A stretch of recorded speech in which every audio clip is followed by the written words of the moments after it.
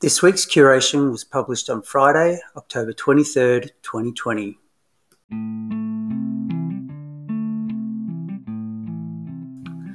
In this week's episode, we'll be considering the growing dilemma of disinformation, and we'll also make some observations about single-issue voters.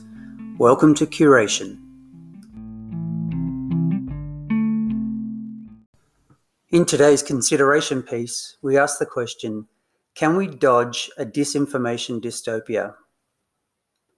Fake news, synthetic media, and deepfakes. We're fast approaching a time where we'll find it impossible to know what's real. Why are we so susceptible to disinformation?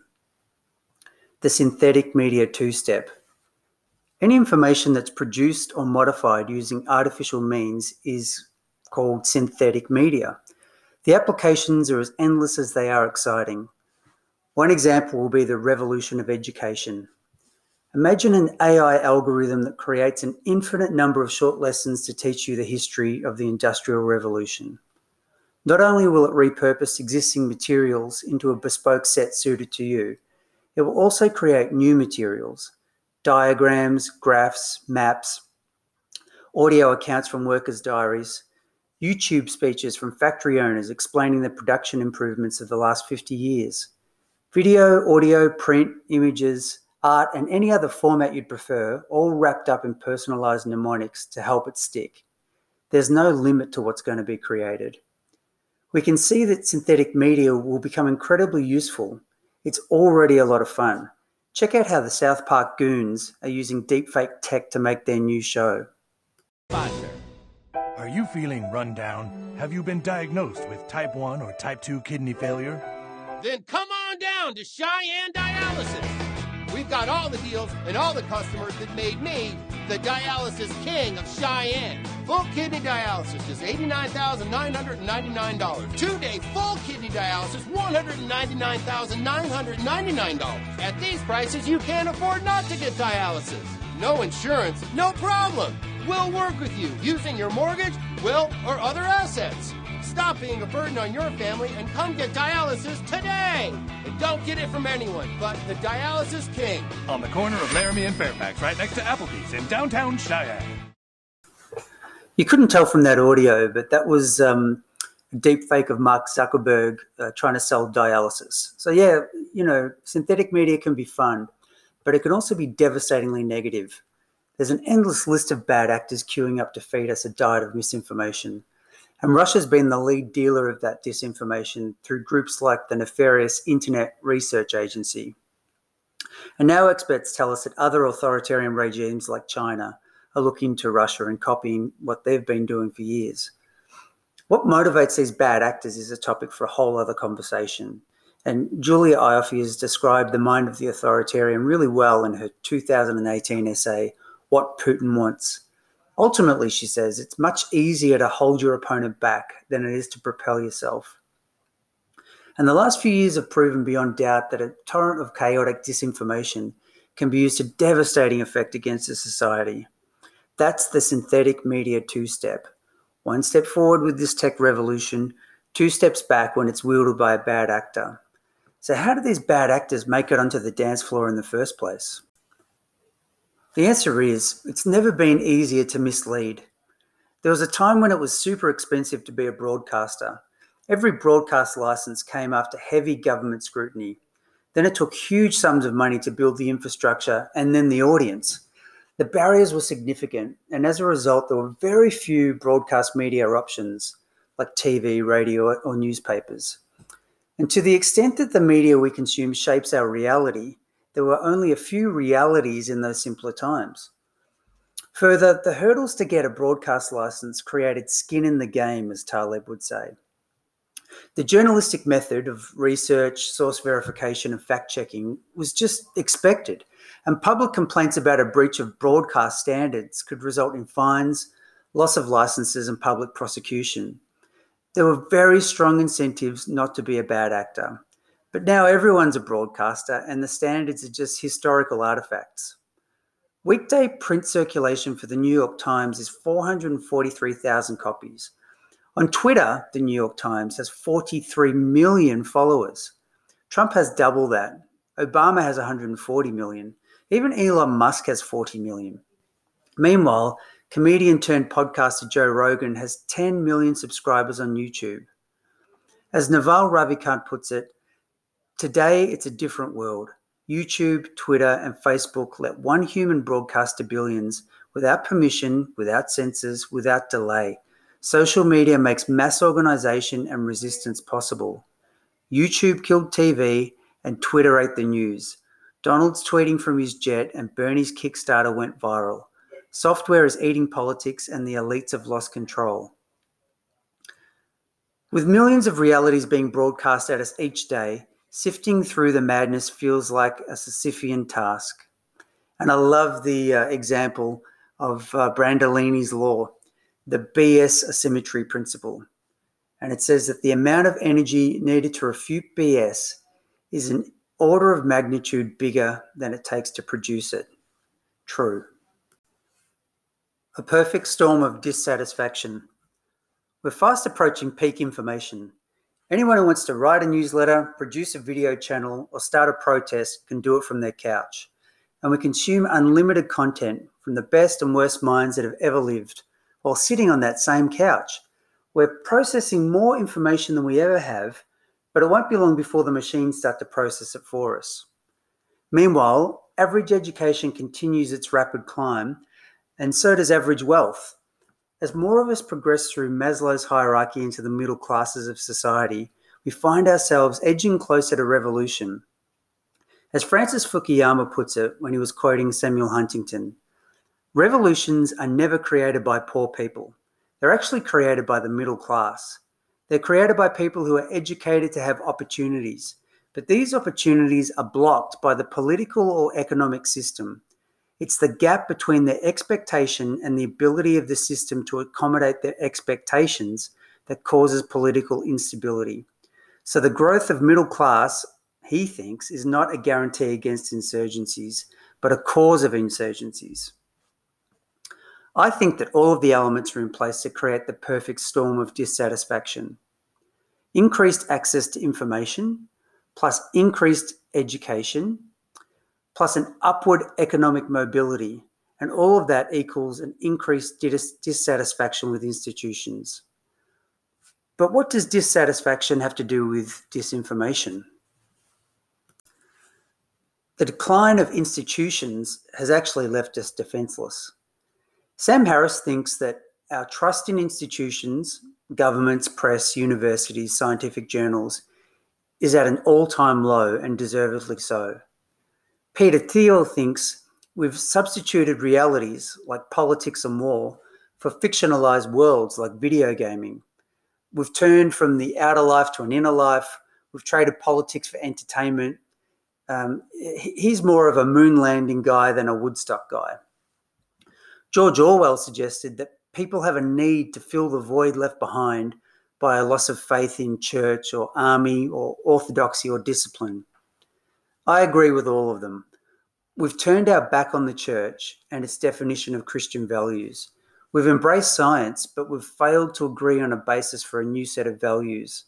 The cult of individualism has replaced community, and progress has taken a backseat to comfort. We've lost faith in our institutions, often for good reason, and we've removed them as the centerpiece of society. But with no agreed replacement, we've created a vacuum. Exploiting that weakness, our enemies have mastered the black arts of disinformation. They fill the void with any number of realities, amplified by social media and millions of newly minted broadcasters. So should we just surrender and accept a disinformation dystopia? What can we do about it? Humans can't compete against the automated production of malicious media. It's too hard to detect, and there's simply too much of it. Limitless variations, A/B tested around the clock to identify the best trigger for the desired response. It's possible that AI technology will eventually be able to detect synthetic media, but as Nina Schick points out, there is way more money going into the creation of synthetic media than the detection of it.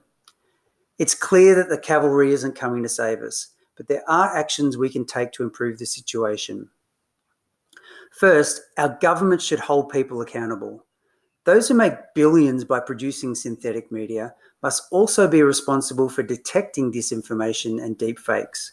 The incentive to detect needs to match the incentive to create.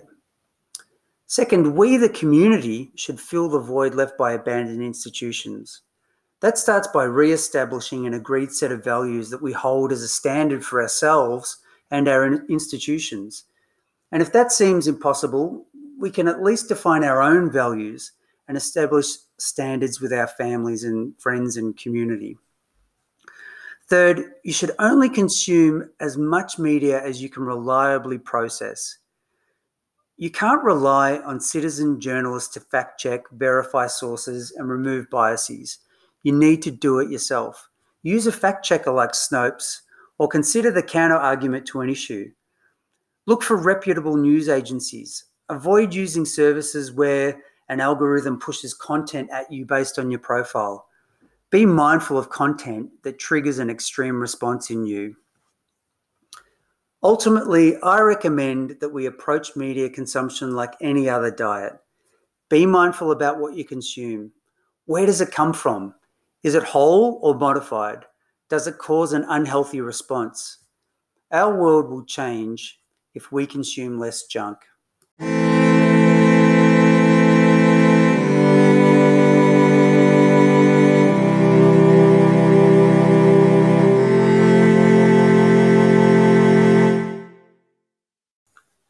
Juxtaposition. With the looming US election, the evangelicals have come out of the woodwork to take sides. Pat Robertson believes God has shown him that Donald Trump will win re-election, followed by a series of earth-shaking events, including massive civil unrest across the US. There's going to be a war. Ezekiel 38 is going to be the next thing down the line, then a time of peace, then maybe the end. But nobody knows the day or the hour when the Lord's going to come back. He said the angels don't know it, and only the Father knows it. So I'm not saying this is the second coming, but I am saying there are things that people have thought would be during a millennial time with the coming of Jesus that are going to happen in our lifetime. And the next thing is the election that's coming up in just a few weeks, at which time, according to what I believe the Lord told me, the president is going to be reelected. I'm saying by all means, get out and vote for whoever you want to vote for, but by all means, let your voice be heard. But it's going to lead to civil unrest of a great proportion, then a war against Israel, and so forth and so on. Meanwhile, influential pastor John Piper has challenged Christians who plan to vote for Donald Trump by saying, when a leader models self-absorbed, self-exalting boastfulness, he models the most deadly behavior in the world. We have links to their articles in the Curation newsletter, so you can read further and make up your own mind.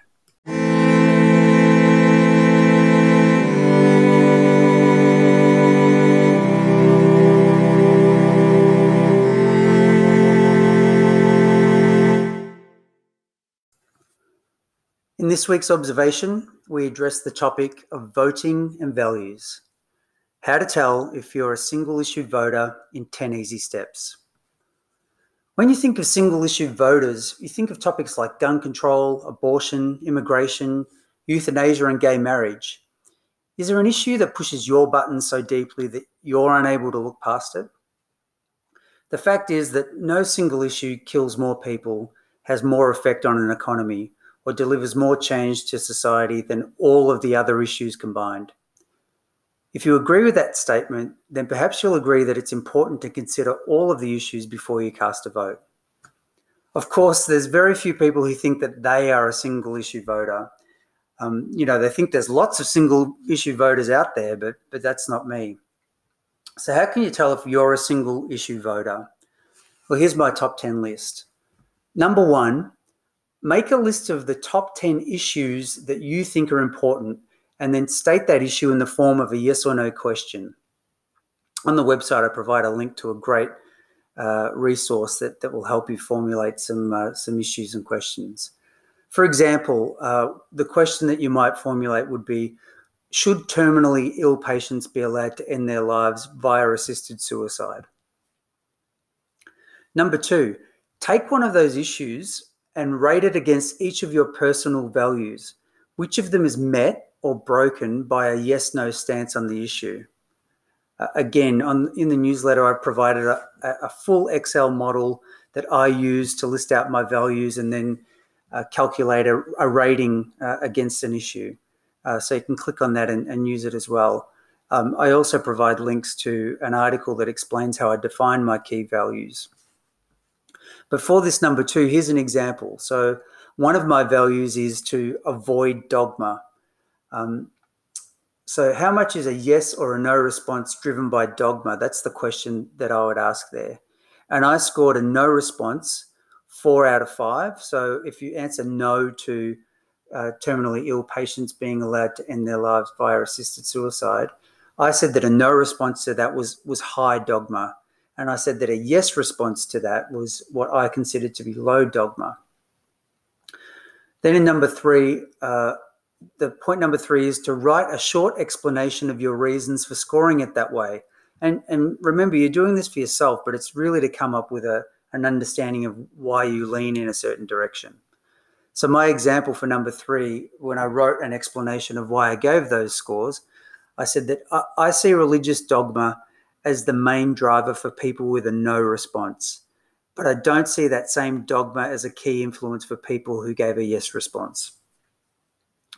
Number 4, sometimes you'll find that you don't know enough about an issue to give a definitive score or to write a meaningful explanation for your position. And that's when you should hit pause and do the research. Shane Parrish writes a blog called the the Farnham Street blog. And he nails it in that blog with an article called The Work Required to Have an Opinion. I would suggest it's essential reading. You should go and have a look at what he has to say about the work required in order to have a valuable opinion.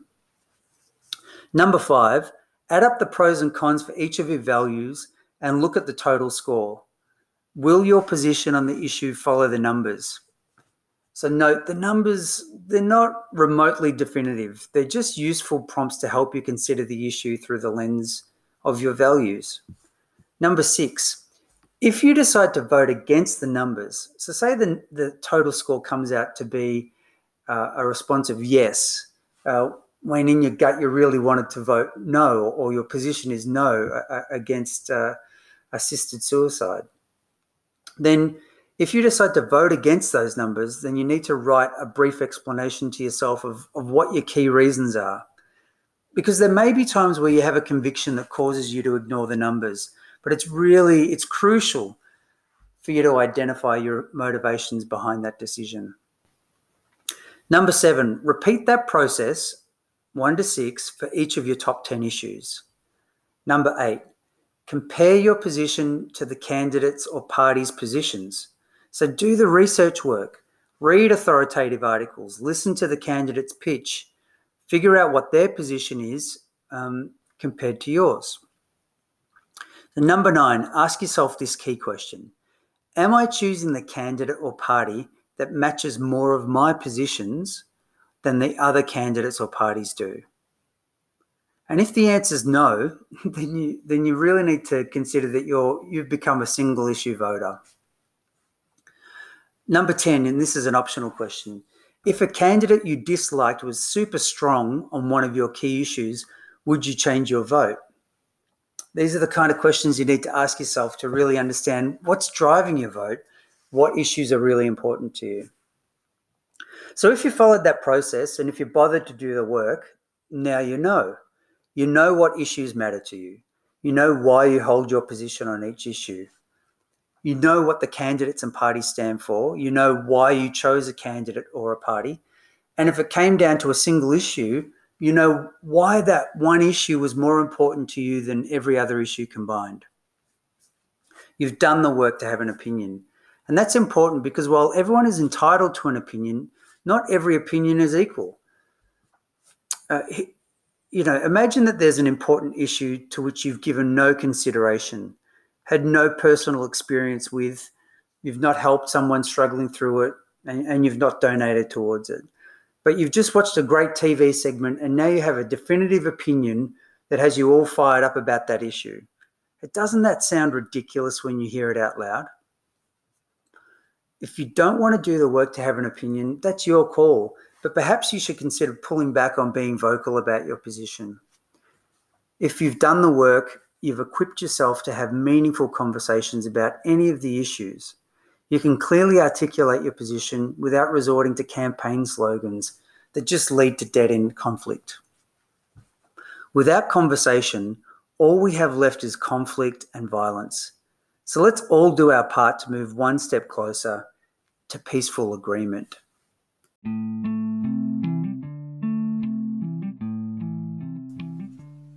Well, that's it for today's podcast. Please check out this week's Curation newsletter, which also has a few subscriber favorites like a weekly logic challenge. Seems like a lot of people love those puzzles and riddles. And lists of music, videos, and articles that I've really enjoyed this week and that you might enjoy over the weekend. If you'd like to see more of what I'm exploring, you can follow me on Twitter. Otherwise, thanks for listening and have a great weekend.